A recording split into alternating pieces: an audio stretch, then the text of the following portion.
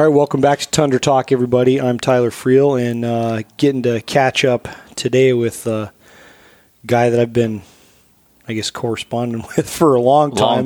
Paul Atkins, down here. We're down here in Los Anchorage for, and he's down here from Kotzebue. So, I don't know what to say. This is going to be one of those that I think it's kind of a where do you even start?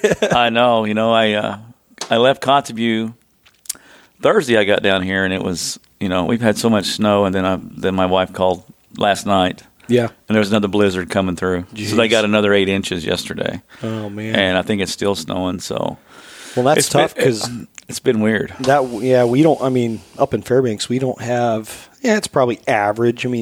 Not a ton of snow, but we got a fair amount of snow. But, it seems like recent years, Western Alaska has been just not getting anything. Right. And then this year we got it all. I remember back like 2007, we got a ton of snow that year, and it reminds me of those times. And it's just a lot of snow. It's crazy. So yeah, but anyway, Paul's I say I'm an outdoor writer. Paul's been doing the outdoor writing game for a long time. Yeah. I don't know, just started how'd you get started in it? Where are you from? I ended up I wrote my first article was published in 93. And it's always something I wanted to do. I was in second when grade. you guys were like not even born yet. I grew up in the Midwest. I grew up in Oklahoma, Kansas area, and did a lot of hunting. And it was just something I wanted to do. It wasn't. I don't have a degree in English or any of that kind of stuff. But I just love hunting so much that I thought, I want to write some stuff. I want to write this stuff down. I want to write about adventures because for me, I'm a hunter who writes, not a writer who hunts. And that's a big difference. A lot of people don't understand that. And maybe, in the early days when I would write a lot of stuff, it was, the grammar, it was awful. I read back on some of my early stuff. Too. Could you guys just delete that? Yeah. But it's a craft like anything else. And over the years, it just grew. And, when I came to Alaska in 94 or 5, whenever that was, and ended up staying in 99, I told myself, this stuff needs to be written down. So, yeah. And living up in the Arctic, where you're at too, when he says the Arctic, he actually means in the Arctic, not just referring to the entire state of Alaska as the Arctic. The Arctic up here, But yeah, we live, Kotzebue's about 50 miles, 30. Actually, I think the actual number is 33. I always say about 50. Yeah. So just a nice round up. This round number. Yeah, my moose was 50. He is really about 33. Yeah, I'm with you on that. But yeah, it's been good. It's been good, and it took off. And I was diligent, and I just sit. How you do when you get started. You just send articles. You say send them to this guy. No, I can't use it. All right, send it, and just And I just kept hammering out. In the early days, Eastman's the ones that would needed them and took them. Eastman's, Hunting Full, several Western Hunter, and it got out there, and they said, well, you can write a little bit. Let's just keep doing this, and it just took off from there. And then nice, yeah, because you've been I've seen your stuff, and was it Bow Hunting World? Yeah, I used to write a ton of Bow Hunting World stuff. Bow Hunter, a lot of the Alaska, like Hunt Alaska. Yeah, Alaska Sporting Journal, and that's every month here lately, and I got an Outdoor Life once. Oh yeah.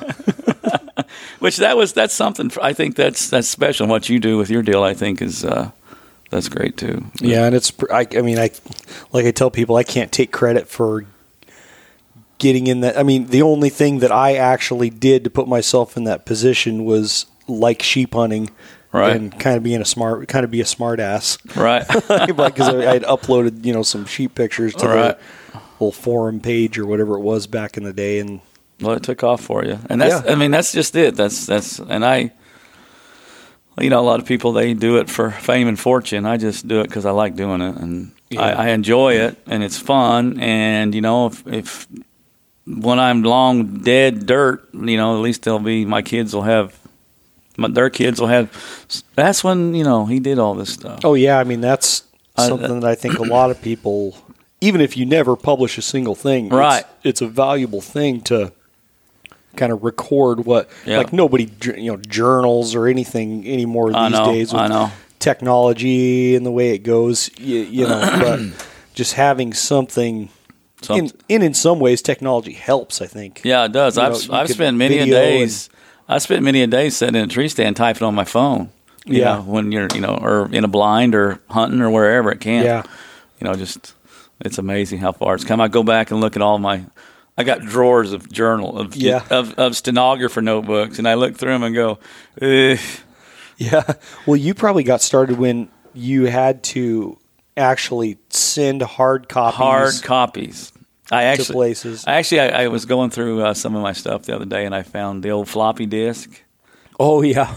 And I don't know if people know I teach school too up in Kotzebue. Yeah, that's what I teach school, and so I was looking through some of my old files, and I pulled out these box of floppy disk, and I said, and I teach middle school kids, so I said, "You guys know what this is?" They had no clue what it was. Yeah. Didn't they use that back in? I said, "Don't even try." So yeah, I mean, even just I don't even know if you can find a machine. I guess you probably could get online and find one where they could actually. But yeah, I would just look at them. They'd be like Hunt 2002. I wrote a story. What was it? Barren Ground, something like that. It was on Caribou, and I thought, man, I wonder what is actually on that. Yeah, and then not be able to. It's like even the VHS players; they're starting to get few and far between. Few and far between. Yeah, it's amazing. Like my generation, I say my generation, have gone from, black and green, like Space Invaders, right, to all the way through. Oh gosh, what it is now. I mean, and I can only imagine, because you're quite a bit older than I am. Back in the old days, I don't even, my son nowadays, he's. Well, you know how kids are, even younger than you. Yeah. It's just unbelievable. He was playing a game the other day, a video game, and it looked like a movie to me. And I'm like, good gosh. Yeah. It's crazy. I remember my dad was a football coach, and I remember I'd go to like a lot of the road games with him on the bus. Mm-hmm. And I remember a couple of high school kids. I was little, 8, 9, 10 years old, something like that. And I remember a couple of the high school kids joking about, someday it's going to be, son, when I was a kid, you actually had to push the buttons. You had to push buttons and stuff for video games. Yeah. And it's crazy. It's absolutely crazy. So, but yeah, man, you get up to all sorts of cool stuff out in Kotzebue. We do. That's where do you start, Well, a lot of guys, like we just had the draw, right? Mm-hmm. The Alaska draw. And they said, what'd you put in for? I said, well, I don't really have to put in for anything. Yeah. And that's one of the things I love about living up there and hunting and fishing and stuff is because, moose, what is it? Moose, grizzly, caribou, wolves, all that stuff, muskox, somewhat. We don't have to draw anything. All we got to do is buy a hunting license and go. Yeah. Though it would be nice to get that buffalo tag one of these days. Oh, yeah. All of us, I know I'm not the only one that says that because, all of us have been putting in for 20 years. I put in for 20 years, still haven't got it. But yeah, it's pretty coveted. But, I'm happy with what we got going. So it's good. It's, I don't know. We always talk like the draws are just kind of a bonus. Right. It seems like, we all wait to make our plans till after they come out. Right. But, anybody who's really serious doesn't really count on the draws to determine whether or not they're going to go hunting. Yeah, it doesn't decide what you're going to do. You're still going to go hunting, and there's like we were talking the other day. There's places you can go. You don't need to draw no tag if you got the willpower to do it. So yeah, how big's Kotzebue nowadays? I mean, obviously it's not big, but it it was about 3,500 population. It's getting it's 33,000. And that was a few years ago when I checked. It's probably around 3,000 nowadays. But it's getting less. I think the population's decreased, and people are moving back to the city. It's not cheap to live up there. No, for certain. And from my limited travel out in the bush, different villages and stuff, they're all expensive, and a lot of them I think would be paradise if you were big time if all you wanted to do is hunt and fish and trap. Yeah. If you're not interested in that stuff, you do not have anything out there for you. I agree. You know, when I went up there, I had an aunt and uncle lived up there in the 80s and 90s. Yeah. That's how I ended up going up there. Oh, gotcha. So I just went up there to go hunting. Okay. Mm-hmm. And then I did that a couple times, and then came back and went back another time. And I had been in construction and hunting and fishing down south, and they had a teacher opening. They said, and I had a degree, and they said, "You want to stay and teach?" I said, "Yeah, I'll stay." So I was going to stay for a year. Well, 20 whatever it is later, I'm still up there. Yeah. But yeah, that I went to hunt and fish, and it's my home now, so I love it. Oh yeah. The thing I love about Kotzebue and hunting up there is you can just go anytime of 24/7, 365. You can either get in your boat and go, or you can get in your snow machine and go. Get on your four-wheeler and go. And, is there any vehicles really in Kotzebue? Like, cause there's, some, I've been in villages where the only transportation's wheel. There's like one town truck or whatever. Right. But the only, in the actual village, the only dry grounds is the school and the gravel airstrip. Yeah. But Kotzebue's got 9 miles of road. Oh, nice. And yeah, it's a regular. Everybody's got a car. Oh, nice. Yeah, when I first, we even have the roads are paved even. Oh, wow. Yeah, not all of them, but lots of them. Yeah, huh. Paved roads come to the Arctic or whatever they say about it. But yeah, there's lots of cars. Everybody's got one. Yeah, that's interesting because places like I've been to Bethel several times, and that's is a pretty good sized town for where it's at. Yep. Yeah, that's interesting. It's something you never know whether, because a lot of the villages, it's in the wintertime, there's no plow truck. Like everyone just pulls the snow machine up to the door and right. And when in the early days when I first went up there, that's the way it was. Everybody, you had a snow machine or you had a 4-wheeler or a 3-wheeler in those days. Yeah. So, but nowadays it's there's big 4-door silver new trucks just everywhere. And they obviously they just barge them. Yeah, they barge them around the peninsula. Up. Yeah, barge them up, or in some cases fly them up. So, wow, on those big cargo planes. Huh. So it's crazy. I imagine it's probably tough to get rid of a lemon. It is up there. I've never had a car shipped up there, but I've owned 2, and most of the people just leaving. I need to sell this. You want to buy it? Yeah. Yeah. And you get some good deals. This is how crazy it is. I have a 96 Subaru Legacy or Outback or whatever it's called. Yeah. 96. It's got 24,000 miles on it. Wow. All Kotzebue miles. Wow, that's crazy. And so when I sell it, I bought it for, pretty much not much, and then I'll be able to sell it probably. And I've had it for 10 years.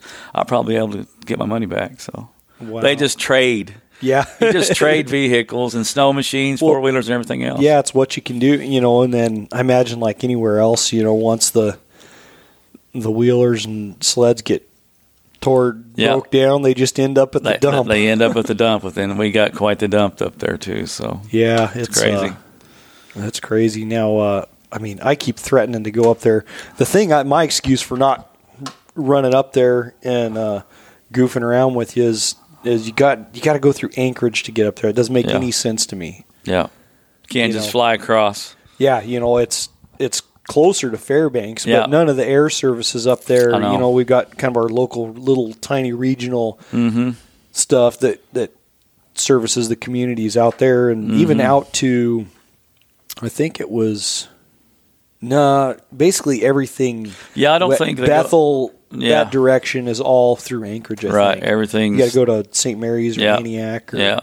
Raven used to do it a long time ago. They used to fly from Kotzebue to Fairbanks, but they don't do that anymore. Yeah, because we used to go to Fairbanks a lot and hang out. But now you got to go to Anchorage and back up and around. Yeah, logistics are. I tell everybody logistics up here are one of the big obstacles of doing anything. Right. Yeah. Because it probably costs you more to come to Anchorage, or as much to come to Anchorage as it does from Anchorage or Fairbanks to Seattle. Yeah, just about the same. It's pretty close. Yeah, it's a killer. Yeah. And that's like when people come and hunt in Alaska, they want to come and hunt up there, hunt wherever, but they want to come to the Arctic and hunt. They just don't understand the logistics and the cost of that. Yeah. Yeah, I've got guys all the time. Let's go moose hunting this fall, or we want to come and hunt caribou. That's a classic one there because caribou's easier, and not easier, but easier to get the tag. And I said, well, it's going to cost you $2,500, $3,000. Huh? Yeah. I said, guys, we've got to get a transporter, and it's just expensive stuff anymore. Yeah, that, and or just all the pieces that have to fit together. Right. None of it's cheap, and the timing. Timing is another thing. A lot of people, I think, we go on a moose hunting trip or caribou hunting trip, whatever, for 3 or 4 days. Right. And that's like the biggest hunting trip that they've ever gone. Because a lot of people, and this is kind of how it was when I was a kid, we didn't camp out, right, type of thing. Mm-hmm. And it's, I'm so used to it now that it's just my mentality. Yeah. And you understand that a lot of time this stuff takes time, and it does. And weather days. Like weather I've seen days. people get bent out of shape. Oh yeah. Big time. Over not being able to make. Big time. Yeah, that's happened. I mean, over all the years that I've had guys come and hunt with me or been up there or whatever. Weather, that's a killer, and then just timing. Especially on the caribou and moose too, though. I mean, any animal actually is the timing thing, because I've had guys come up and go caribou hunting for a week and not see a caribou. Yeah. Some of them get mad. Some of them, Yeah, I tell everyone that they don't care. wanted to go caribou hunting. I said either they're there or they're not. Right. Yeah. I had a guy last night ask me that. I said either they're there or they're not. That's how hunting, and that's how it goes. So yeah, and then you get it. Moose hunting similar. It's everyone. I think a lot of people, and I kind of had the same thing when I first moved up here. Just a misconception that there's a moose or caribou behind every rock and bush and tree. Right. Yeah. And there, excuse me, getting over kind of on the tail end of a cold. Right on. Everybody's kind of that way right now. They, you expect, and there is world class hunting up here. But it's not like just about anybody. If you haven't done it, it's not like you think it is. Right. I mean, it's like when we all have the dreams of what Alaska should be. There's a moose behind every tree or a bear behind every tree, and it's just not that way. But if you get out there and work your butt off and you get everything planned right, like we were saying, and you get the logistics down and you figure out your places you want to go, it's obtainable. And that's all you can ask for, really. Oh, yeah. That's how I look at it. So, it's over the years, I've had a lot of luck, success, but, it's taken time to figure out the places that I've been hunting and you're talking about hunting partners. That's about as huge thing as anything else right there. Oh, yeah. For me personally, I know it is for you too. Choosing the right hunting partner. I think I've wrote several stories on that in the past. I know you've talked about it, but it's so important. People just don't realize how important that is. To the nth degree up here, it's not like, a lot of people, if you're, I don't know, just a lot. I say this is like too general, but like lower 48 hunts. Right. That's too much of a generalization, but a lot of the types of hunts that people are used to doing, it doesn't really matter. You may not get something or you may have issues if you have the wrong hunting partner, but it's not, the consequences aren't that They're great. Not, right. When it's your, at most, once annual, even if it's like me, even if it's my sheep hunt that I get to do once a year. Right. Not to mention if it's like a once in a lifetime type coming up to go moose hunting. Right. For some people,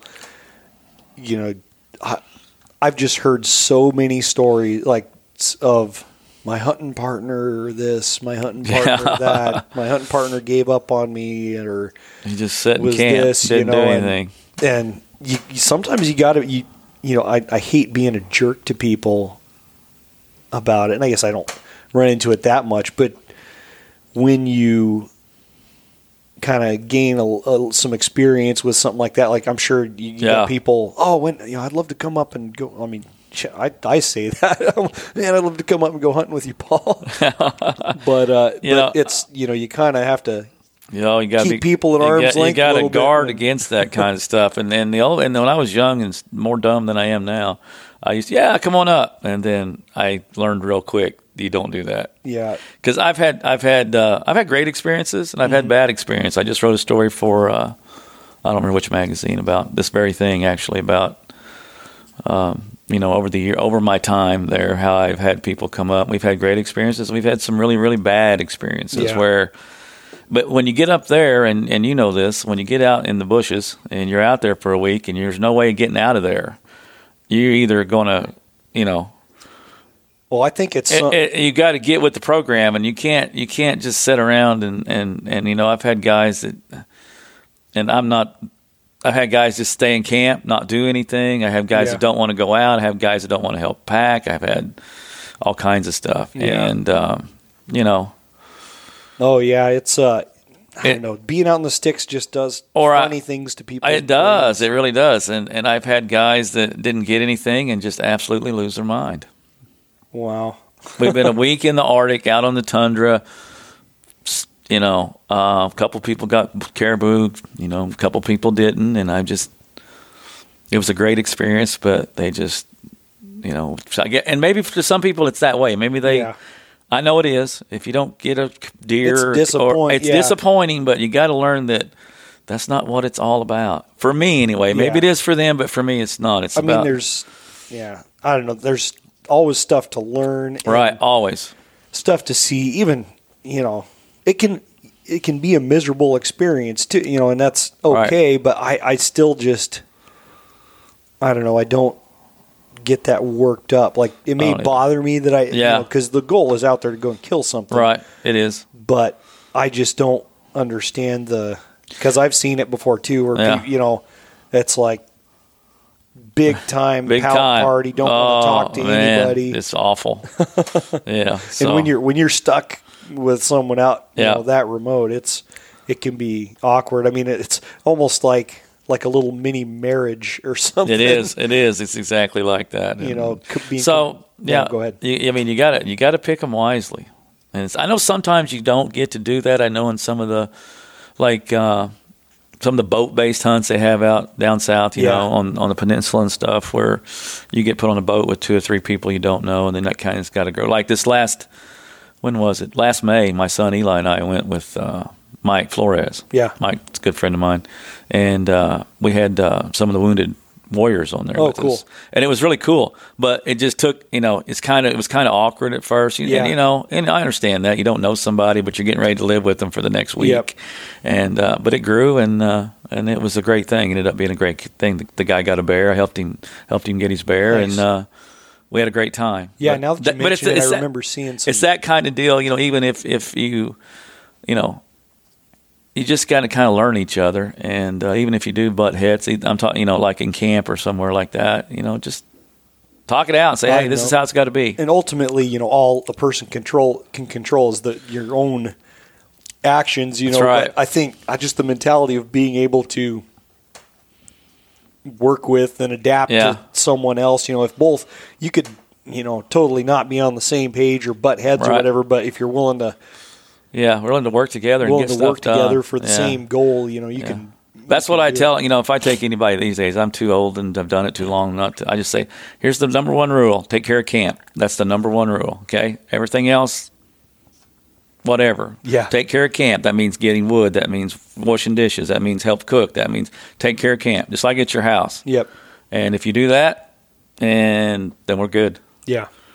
And that's what I tell them straight up. And that's awesome. I've had too many where just want to sit around the fire and not do nothing. And when it's one guy. I'm not a guide. I'm not a guide. That's what I tell them too. I'm not a guide. This is an unguided, do-it-yourself kind of hunt. Take care of business. So you're going to have to do some of it yourself. Yeah, that's right. So I'm not getting paid to be a guide. I'm not a guide. I'm not getting paid. So it's just so much more fun when it's the classic mini hand, when everybody pitches in with stuff. Stuff goes awesome. It's just awesome whenever everybody's there to have a good time and hunt and just enjoy it. And I think that's what a lot of people are missing these days. So. And even on like a backpack sheep hunt or whatever, if you got a good hunting partner, you're both on the same page, running at the same speed. You're just life's so much easier. Yeah, working together and helping in each other's success. Maybe that's how we should put that. That's what it's about. So. Yeah, absolutely. I was, before I forget, you guys are coming up on ice fishing. Have you started ice fishing yet? No, we haven't. We're getting ready to. Actually, when I get back next weekend, we start. Man, and ice fishing, not catching these little stalker rainbows. Yeah, we're catching the big sheefish, the inconnu, the tarpon of the north, I guess, if you want to call it that. Yeah. Yeah, I can see that. We've been doing it for a while, and it's I tell you, it's kind of one of them deals that we talk about animals. They're there or they're not. The fish, come April, end of March, April, it's phenomenal. Yeah, they're in Kotzebue is kind of legendary sheefish country. Sheefish country. That's I don't know of any bigger or a better sheefish fish. You want to talk about like going to the best sheefish fishing place? It's Kotz. Right, it's world class. It really is. When I first came up back in the old days, that was kind of like that was a huge thing. That was like, I mean, now for me it's there, but yeah, it's unbelievable to drill a hole in. I don't know how many feet I haven't drilled a hole this year, so I don't know. Say 6 foot of ice, 8 foot of ice out there in the Kotzebue Sound. Yeah, in the ocean. In the ocean, and drop a string down with a 4-inch treble spoon and pull up a 45, 50-pound fish. Yeah. And it's just unbelievable. I don't know. It never gets old, and man. And they are cool fish. Oh, they're cool. Say tarpon of the north, and I think they look kind of like those snook. A little bit. That are down in, the kind of like half tarpon, they're a whitefish. They're whitefish. But they, big old square mouth and big silver scales and man, just phenomenal eating. I think my favorite freshwater fish. Yeah. I know I keep saying on the podcast I'm on a burbot kick, but those sheefish are good eating. They are good eating. I tell you, they're white. Got a few bones, but there's a way to get around that. But they are good eating. I like them. I mean, I'm a big halibut kind of guy, but the halibut's hard to beat for anybody. But sheefish are my second, and we catch so many. Oh yeah. Yeah, I mean, we flay them right on the ice and we put them in the freezer and. I've cooked sheefish, just battered and deep fry it like your typical halibut, right next to halibut, and I think I like sheefish better. Really? It seems to be, at least when I've compared it, a little bit firmer, bigger flakes. Yeah, it is. Meat, I like it better than pike, and I like pike too. But I do too. I like pike, and we catch a few pike up there too. Well, everywhere I guess, but the sheefish. I tell you, it's unbelievable. I've spent days where or days fishing that I'd get tired of pulling them up. Yeah, because if they're hitting, it's unbelievable. Yeah, well, they typically seem to run in schools a lot. They do. And when you're catching them out there in the ocean, they're kind of yarding up, getting ready to go up in the rivers in the spring? Yeah, they're getting ready to go in the spring, and then they'll end up, July-ish. A lot of times we'll fly up and float down or float back or take the boat up in towards Ambler area, kind of over there, kind of halfway between you and me. Yep. Up in that country on the Kobuk. Yep. And we do that summer fishing and catch them on rod and reel. Yeah. And that's something else too. I want to do that too. I know guys that's flown their cubs up and done that. Up there on the Hunt River, there's actually up south of Ambler, the Hunt River. That's where and then the Salmon River all come into the Kobuk about the end of July. Yeah. Oh man. It's nonstop. It's I got hooked on it. I was working on a job out in Tanana, and the general contractor had brought his boat down, and so we would every night run to a river, and there at the mouth that hit the Yukon was in June, and we were just hammering those things. I mean, I'd just bring back bags of fillets. Yeah. And they were pretty good size, 15, 20 pounds, but that was about the limit to what I've caught because we're talking, the Yukon's a totally different river system. Right. And it's amazing to me that, maybe it's because they go out in the ocean too, that they're in both. Because a lot of times I've noticed up here, you get the river systems are isolated. It's like, so how does the same fish end up across a mountain range. Yeah. It's weird because I'm not aware of any wild dollies in the interior. From the south of the Brooks to the north of the Alaska range, no, there's not any wild trout that I'm aware of. I've never seen one. Me either. But north of the Brooks and out west, I'm sure you guys get dolly barred too. Yeah. Char, basically. Char, big char. I've been hunting sheep up in the DeLongs, and we would on the Woolach River, which runs up into that country, and I've caught some of the biggest char in the world, and that's a long ways from anywhere. Oh yeah. And but yeah, we've got them. That's another bucket. Actually, that's up on the Woolach River. I'm giving all my secrets away, aren't I? But it's okay. I've wrote about them 100 times. Woolach River is probably some of the best. I mean, we got the ice fishing. Talking about that in Kotzebue and the Sound, but Arctic char on the Woolach. I mean, it's the best in the world. People actually fly up there from all over just to spend 6 hours on the bank. Man, I mean, the world record came out of there. Geez. So yeah, 37. I don't know if it starts. It was big. Oh man, yeah. I mean, I've seen some of the Eastern Brooks char, and you're such a pretty fish when they're spawning like that. Aren't they awesome? Just like the prettiest, gigantic brook trout you ever saw. Get the ones they get all that red belly. That red belly in them, and a big one. They're phenomenal fish. Probably my favorite to catch on. Actually, my favorite to just photograph and look at. They're just beautiful. Oh yeah. But up there, they get there's tons of them. They get big, and it's kind of it's the only place I've ever been in Alaska hunting where you could actually hunt sheep, bear, moose, caribou, and catch char all on the same trip. That's crazy. Yeah, that's a lot of factors coming together. I mean, everything's kind of the perfect storm where they all kind of blend together. But like they're all coming through if it's all going right.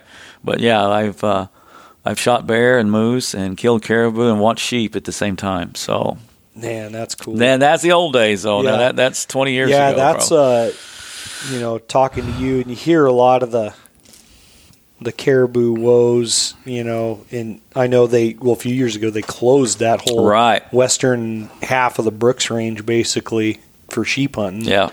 It's looking pretty grim, huh? Yeah, there's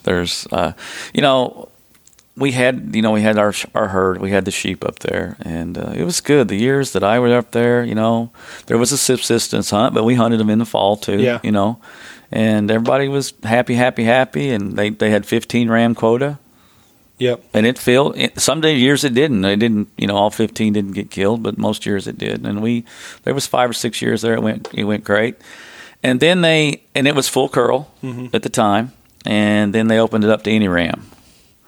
And then did they ever open it up to any sheep? Because I know that they had. I think it was either maybe it was 10 rams, 5 ewes. It's been so long. Oh, gotcha. Maybe that's what it was. And anyway, and then we had a bad year of no snow, and we got rain like December. Yeah. In January, it was warm that year, and there was no snow, and it was ice, and I mean that's what Fish and Game or whoever says. Yeah. They couldn't browse. Yep. And we have so many wolves. Gosh, it's like. Yeah. Well, I know the guys out in so those two factors. Yeah. Pretty much. Put the kibosh on them. They say weather and predation are the biggest. And they shut it down. Emergency order. They shut it down. It's been what? I don't even know. I can't even. It's been what? 10 years ago. Maybe not that long. Maybe not that long, but it's been a few years. It's been a few years now since we've been able to hunt sheep up there. And I flew it last summer up to going fishing up. Yeah. And I flew that country, and we seen four rams. Huh. They weren't. They were just rams, but so that was a good sign. Yeah, where people weren't seeing any at all. So I don't know. I don't know the status on it. I haven't talked to anybody, but there's. I think a lot of people think that you just leave it alone, it'll be fine. I know. Well, there's and weather and predation by far are the biggest factors on sheep populations here, and I think a lot of times, one or the other can put a dent in them. I mean, the weather can be the most dramatic, but when you get a big hit with the weather and there's a lot of wolves running around, talking to old timers, the glory days of the brooks, a lot of them whether they're right or not, a lot of them attribute it to every guide up there, even when they weren't supposed to, airplaning wolves. Right. Every spring they'd go up there and just shoot every wolf they could find. Right. That's, to be frank, that's what a lot of the guys that have been, a few guys I know that have been up there, kind of pioneered that country as far as modern day stuff goes, said that, that's what they attribute all that, the glory days of sheep hunting up there. Yeah, right. I know that, we got, I don't know what our bag limit's 20, I think, 20 wolves. I can shoot 20 wolves. Or unlimited with a trapping license. It's unlimited and then with just rifling you can shoot 20. But in the old days, a lot of guys did it too. Yeah. And there's a few that still do. The trappers, they're up there. But it's not like it used to be. I used to know guys that would come up there and the guys that run their trap lines, and every year 20 wolves. And I would see them, taking them and selling them and stuff. Or guys on snow machines and hunting wolves, Yep.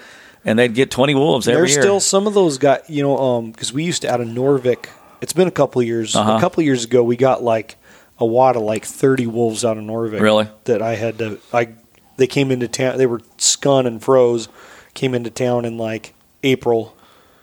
And so I had to go buy a couple freezers to put them in to get them all put up. But there's still some guys that do it, and I'm glad they do it. There's more of us need to do it. Same way with the bear thing. I tell you, the bear population is just it's taken off. What were you telling me It's crazy. You were moose hunting or something? We were moose hunting last fall, and in one evening seen 17 bears in a quarter-mile stretch of river. 17. A sow and three cubs. Two sets of sows with three cubs. Man. In one group. And I'm not talking little cubs. I'm talking 2-year-olds still with her. And then we seen. It was unbelievable. And they were hitting the fish. The fish were, they were coming through. And we wonder why there's no moose up in that country anymore. There's just too many dang bears. Yeah, it's. We can shoot 2 now, and we can bait. Yeah. Well, get into that because I talk about, and some people like how, I talk about how the feds aren't exactly considered our friends here in a lot of cases. Right. You live out there in a lot of, that whole Western Brooks is federal land. Yeah, it's all federal land. Whenever they proposed the baiting thing, I was at the meeting and the Park Service they did not want to have anything to do with that. We're not doing it. Well, and that went up to the top, where before Obama got out, they basically said you can't do any of this stuff on federal land. Unfortunately, that got reversed. Yeah. So, they kind of fought it. But the problem is we can do it. It's great. I think we should do it. But just only where I live, it's hard. Oh, yeah. Because, if you got to bait, this, and guys that do bait, you got to check it. You got to doctor it. You got to get it ready. So where I live, you got to at least go 30 miles, either by boat or by plane. Yep. To check it, and you got to do this on a regular basis. You can't just drive. And getting your bait to use. I know. That's even in town. It's not cheap. Right. Used to be though, huh? A while when I first came up here, and used to go with some guys hunting down on Beluga, some of these down in the south part. They could get it pretty much free in those days, but then everybody figured out how. Yes. Like everything else, I can make a little money off those breadcrumbs, or I can make a little money off that popcorn, or and I could do better, better as far as getting it cheaper. I've used some old bread and stuff before, but then you got to unwrap all the stuff individually and dump it out and pick up all the little tabs and all your just dog food. Food's the simple way, huh? It's simple. It works well. It's right. Up there, it's you don't make near the mess. Yeah, it'll get cleaned up eventually by everything. Yeah, but, a lot of times before the season's even over, there's not really much cleanup to do at the end of the season just because it's. Yeah. It's hard to get up there though. Everything's so expensive, like we've talked about, and I haven't done any baiting yet. We've got all the stuff to do it. I want to do it. I know some guys in town in Kotzebue that are doing it. They got airplanes though, so it makes it a little bit easier for them to fly out and check their baits all the time. But they had a lot of success with it last fall. Shot some good bears. We can take 2 now which still, is good. Still isn't. It isn't not enough. People you just got to be a diehard hunter or love hunting bears to do it every year. Yeah. Most guys, one bear a lifetime. That's it. They'll have a rug made. They'll put it on the wall, whatever. One a lifetime. But it's went unchecked. And I don't know. Used to be one every 4 years. Then it was one every 2 years. Then it was 1 year. Now it's two. Now is it going to be more? Well, something's going to have to change soon because our moose populations are going down. Bear populations are going up. And the caribou, well, they're about the same. Yeah. It's it may be a cycle. I don't know, but you wonder. I don't know how. What? Obviously, they go in sorts of cycles. Right, I'm just thinking like what. When because there used to be statewide not that long ago, pretty intense. War on predators type of thing. Exactly. And it wasn't, to eliminate them all, but there's no, basically what recovered everything from market hunting in the interior was the federal government poisoning, dropping poison out of airplanes. Those, meatballs with poison just killed everything. And that, and, I think my dad was all it says when he was a kid, it was like you go to jail for shooting a cow moose. Yeah. Type of thing. So, there was a big boom in ungulates. And, I mean, it was, you just can't really argue the fact that it was because of the predator control. Yeah. I just know that it's getting crazy up there. And the moose populations, they did the fishing game. I talked to the fishing game guy up there, and they tagged 77 moose calves last year. They found 60 of them dead. Jeez. Bears. No, yeah. Well, that was on the Kobuk. If I remember right, that's what he told me. And I know. They surveyed the no attack Squirrel River drainage, where there's a lot of hunting goes on, a lot of fly in caribou through there. They surveyed it 2 years ago, 3,850, I believe the number, around 3,800 moose. They did it this year, 1,300. Man, it's half gone. Yeah, it's and I know it's just not. Maybe it's just not bears, but I guarantee you, it's bears and wolves. They have a big impact. I mean just the areas. I don't even know if I want to talk about this without giving away too much information. But there's areas that it's since they've allowed baiting grizzlies that the moose population is doing a lot better. Oh, that's good. And I'm glad to hear that. The state did study. What study it was where they collared grizzlies with cameras? I think so. And some bears are just moose kill. You get some bear. Maybe the average bear would kill so many calves a year, but there would be some bears that would kill 30, 40, whatever calves a spring. I think the average. That's a lot. That's a shitload of moose. That's a lot. I think the average. Again, I'm just all these numbers that I've wrote about or researched. I think one male bear, one big bear, one adult bear kills on average 9 moose a year. Yeah. Does that sound crazy? That sounds high for me, but I believe, and don't quote me, people out there, if you hear this, so you can go check it out yourself. But I think that's right. I would 9 moose a year. I'd believe that, and I think on average. Because you get some of those, like I've seen a few of these great big boars killed in the fall in the interior, like their claws are pristine. Like they're not digging for nothing. They're not digging for nothing. They're moose killers. I think you get some that's just what they do. And they're big enough to kill an adult moose by themselves. Yeah. And they're just hell on the calves. The calves don't have a chance. They don't. My buddy Lou and I, he shot a big bear last spring that we caught him on a moose. He just killed a moose, young bull. All that was left was 4 legs and a little bit of hindquarter. Yeah, and he was right. He was like he took off, but he was fat. You talk about fat, and this is like middle of April, so he had been out of the den probably a couple weeks, pristine. Had this much fat. He was so fat. It was unbelievable and just in good shape. And you could tell he looked like he had 8-9 moose. Well, in that one, there was the biggest grizzly I killed. He He was kind of the same way because you said that bear was a giant, like over 26-inch skull for a like above the Arctic Circle grizzly, just a monster. For a tundra grizzly, he was a monster. And the biggest one I killed was had a little over 25-inch skull, which I mean he was just kind of the same thing, basically like a brown bear, right? Brown bear, body size, in the interior, but he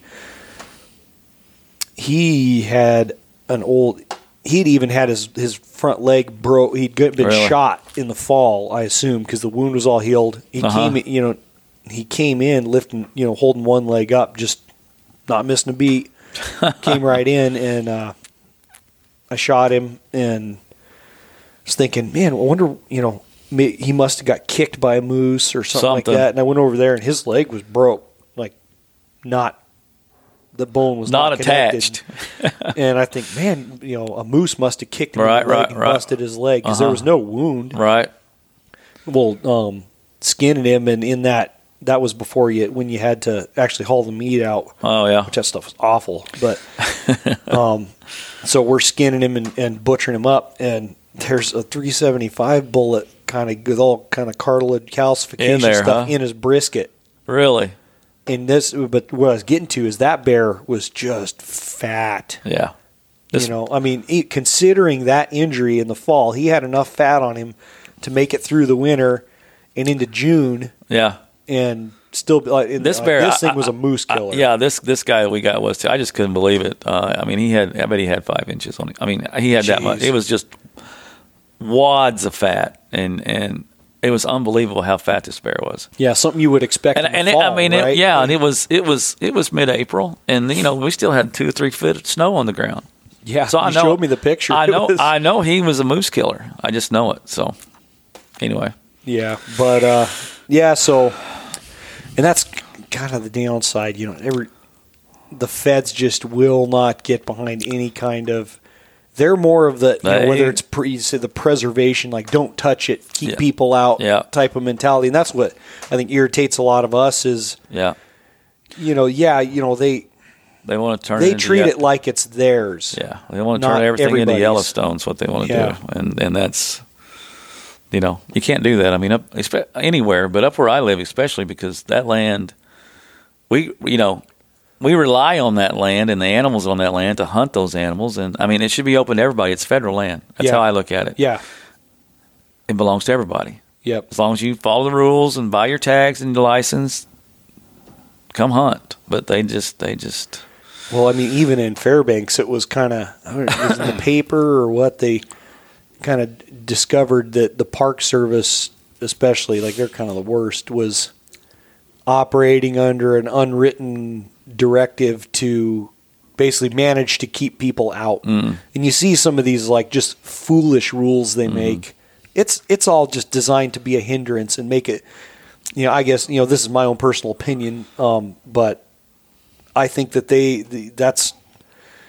don't want people to touch it. It's, they, like you said, you want it to be their own private Yellowstone, and they just do a lot. Some people, there's some individuals I think that do a very good job. Right. There's lots. Doesn't take very many. All it takes is one person in a whether it's a refuge manager or in a position like that doesn't want people in there, and they make just stupid rules that try to to where a certain amount of people are just going to be it's not worth it. I'll just go somewhere else. Go somewhere else. Yeah, I know it's.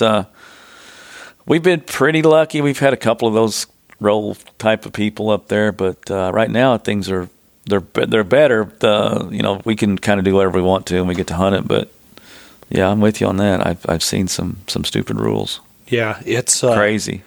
I mean, I remember one time we were going. My cousin and I were going goat hunting in the Wrangles in the preserve down there, and just walking in and.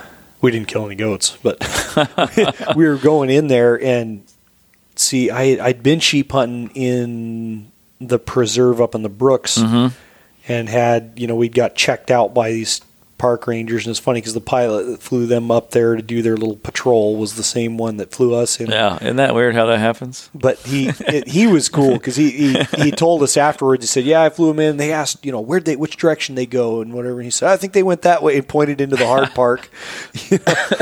But they basically flat out lied to us about a few things. They and the one particular guy got into some trouble for just different story. But the thing that got us is, he basically threatened us. Well, I should write you a ticket for not having a bear-proof little food drum in your backpack. And I'm like, what are you talking about? Really? Those little tiny. Yeah, I know exactly what you're talking about. That you can fit. 2 breakfasts in. 2 breakfasts, yeah, a couple of bars. So I was like, you got to be kidding. Well, I'll give you a warning this time, and I'm done. I'm like, it never even occurred to me. Like, why would I know?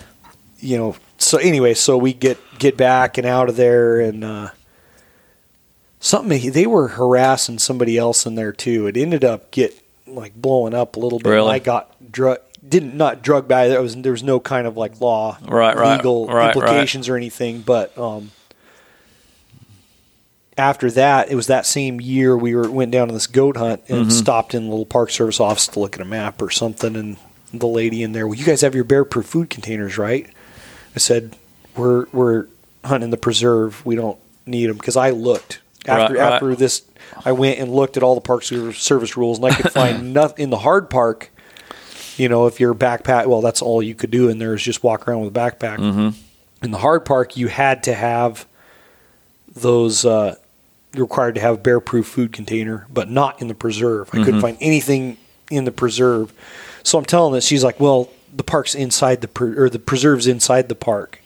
And I'm like, no, but it's 2 different designations. It's 2 different things. No, but the park goes all the way around because that part of the Wrangell Preserve goes all the way.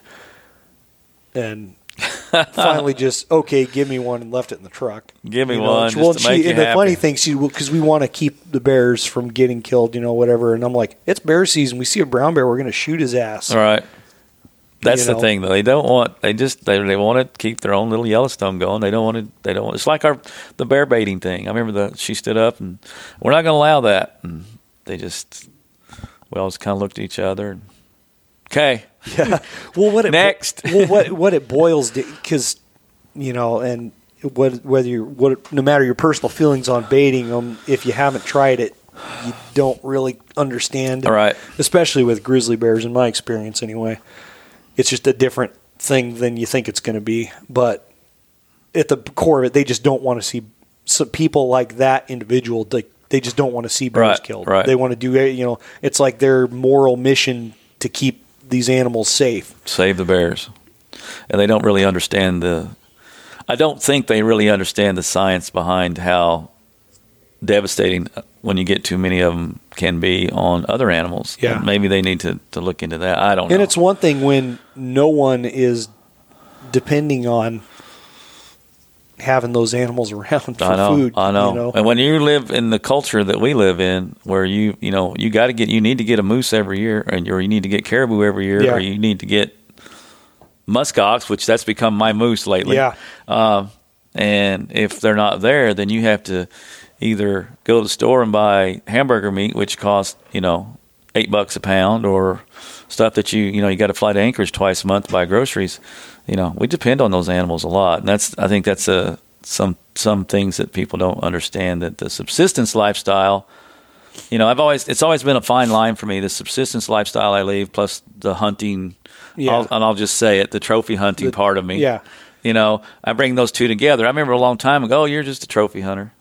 Yeah, I'm a trophy hunter. From the tip of his nose to the tip of his ass. That's my trophy, buddy. Yeah. If I bust my butt and I get it, and I put him in the freezer and I put him on the wall, it doesn't matter to me. Yeah. It's mine. That's my business. Yep. And I fought that for years and years living up there where I do. And it's, and I'm a bow hunter too, which I got a little more credence since I'm a bow hunter, because, he's a bow hunter. That's a little tougher. Let's do that. So, yeah. Well, and it's all been good. It's all good now. Yeah. So. Well, because that's kind of the argument that some of the locals have gotten, like in the Koyukuk, where unless you draw the tag, you got to you can go up there and hunt moose, but you got to cut the antlers on the spot. Because the trophy hunters who were coming up there and killing all the moose is what the argument was, true or not. Right. But we're all people. Like it's everybody, not. Most of those people most people that are purely or more purely a subsistence, and like we live in where you're at, everybody up there is more of a subsistence hunter than anybody in the lower 48. That's true enough. So, it's all a matter of perspective, but everybody, if you've got, there's some people that do, say they prefer the little bulls, but everybody, you got two 45 and a 60-inch bull standing next to each other. Everybody's going to shoot the big one. You're going to shoot the 60. But if the 45 is all that's there, I'm going to take him too. Oh yeah, absolutely. And that's it. That's the way of thinking. And that's kind of why with moose, how I am anyway. I mean, if I'm putting the effort in to go to a really good area and looking for specifically for a great big moose, I'll do that. But man, for all intents and purposes, if it's got antlers, it's going in the freezer. Exactly. I do not care. I love moose, and frankly, those little ones are a little small, easier to work on. I know. See, everybody thinks, well, the trophy hunters, they're killing the big moose. When you get a moose down, it's not that trophy becomes a lot of work, and instantly. And the thing that people don't get is it's worth it. Every hour you spend cutting, skinning, packing is worth it, because I don't think there's a finer meat in the world, in my opinion. I love moose. Moose is my favorite by far. I don't know if it's my. See, I haven't had a lot. You had a lot more muskox than me. It's I haven't actually shot a moose in a few years, but I've been getting that muskox tag up there, and it's become, like I said, it's become my moose meat. Every year we kind of count on it. It's good. Yeah. It's you wouldn't think that muskox it's very well marbled. It looks like beef. It looks like beef, yeah. And considering what they eat, you wouldn't think it would be marbled at all. But it does have a little wang to it, I think. My wife and son love it more than any other meat. Yeah. And it's kind of down on the list on my stuff, but it's good. Yeah. Just like anything else, the way you cook it. Yep, totally. Yeah. Yeah. So. But yeah, moose meats. I mean, you get so accustomed to it. Like I was down in Colorado back in December, had some deer. Right. Had some mule deer. No, actually, it was whitetail. And it's good, but it was just different. I was like, it's not moose. It's not moose, is it? You compare everything to moose nowadays. That's the way I am. It's not moose. Caribou's the same way. When I first went up there, and we got caribou all the time, and kind of got on that diet, and then you get a big moose and you start eating moose, and then you got something to compare. Then you get muskox. But moose is still number one. Yeah, for me. I like moose. I love blacktail too. I think if I had my choice, blacktail. I mean, there's all sort of factors to consider. Moose is definitely the biggest bang for the buck. I'll eat it till I die. I know my dad said he said he didn't think he had a beefsteak till he was like 14 or so. Didn't like beef, because that's all that Right, exactly. Back in that day, like my grandpa was basically grew up poaching to survive in the Depression. Yeah. And when he was a kid, and then after he moved up here, it was definitely a subsistence mentality. It was kind of a community thing. He's dead and gone, and statute of limitations is over. But I mean, my dad talks about, well, when he was a kid, Dad got a moose, one moose that was good. If he got two or three, that was even better. We'd bring them all, right on. Bring them all back to the neighborhood, and everyone would come over and have some, cut them up and distribute it, and it's survival. Yeah, so that's just kind of how there was a story my grandma told of, and somewhere she had it on an 8mm video. They're driving this little 2-track moose hunting, and my grandpa's looking out the side and said, "Aren't you going to shoot those ones?" And 2 big bulls fighting in the middle of the 2-tracks. He jumps up, boom, boom, 2 of them. But and the work began. Yeah, it was a different time. Yeah, but I love hunting moose too. I haven't really killed a big moose. I used to go with a lot of guys and help them get their moose. Yeah. And then I would, and that's the way it is with Lou and I. Lou's my hunting partner up there, Lou Pagel, good friend of mine. And everything we do, if I get a muskox, and he gets half, I get half. And we do that on everything. But we haven't got a moose in a few years. We've seen one bull last year that was probably 65-ish on that bear thing when we were hunting, and we seen all the bears. And how we seen one moose when amongst all them bears, I'll never know. But he headed for the high country. He was gone. We couldn't ever catch up with him. Well, I hate to cut this short, but I got places to be, unfortunately. But man, it's been great catching up with you. I'm glad we were able to. I know we've talked about it for a long time, but nice to actually link up and sit down and talk a little bit. Yeah. Well, we need to get you up in the Arctic. Yep. The Arctic. Get you up there and see what we can do. Because I wish some people. I wish residents of Alaska would say, I want to go grizzly bear hunting. Well, come up there and go grizzly bear hunting. I mean, transport out, and you can shoot a caribou and shoot a bear at the same time. Yep. Because we need help. It's just right to the point where hunters practically aren't enough. They're not enough, and that's what I'm worried about. I don't know what they're going to do because it's just more and more and more. So, but maybe it'll figure out. Maybe it cycles. But great visiting with you, buddy. Yeah, likewise, man, and safe travels. And I'll catch you next time, I guess. Catch you next time. All right. Thanks for listening, everybody. If you have any comments or questions, you can email podcast@tundertalkak.com, and appreciate it if you leave a review on whatever platform you listen on. Thank you.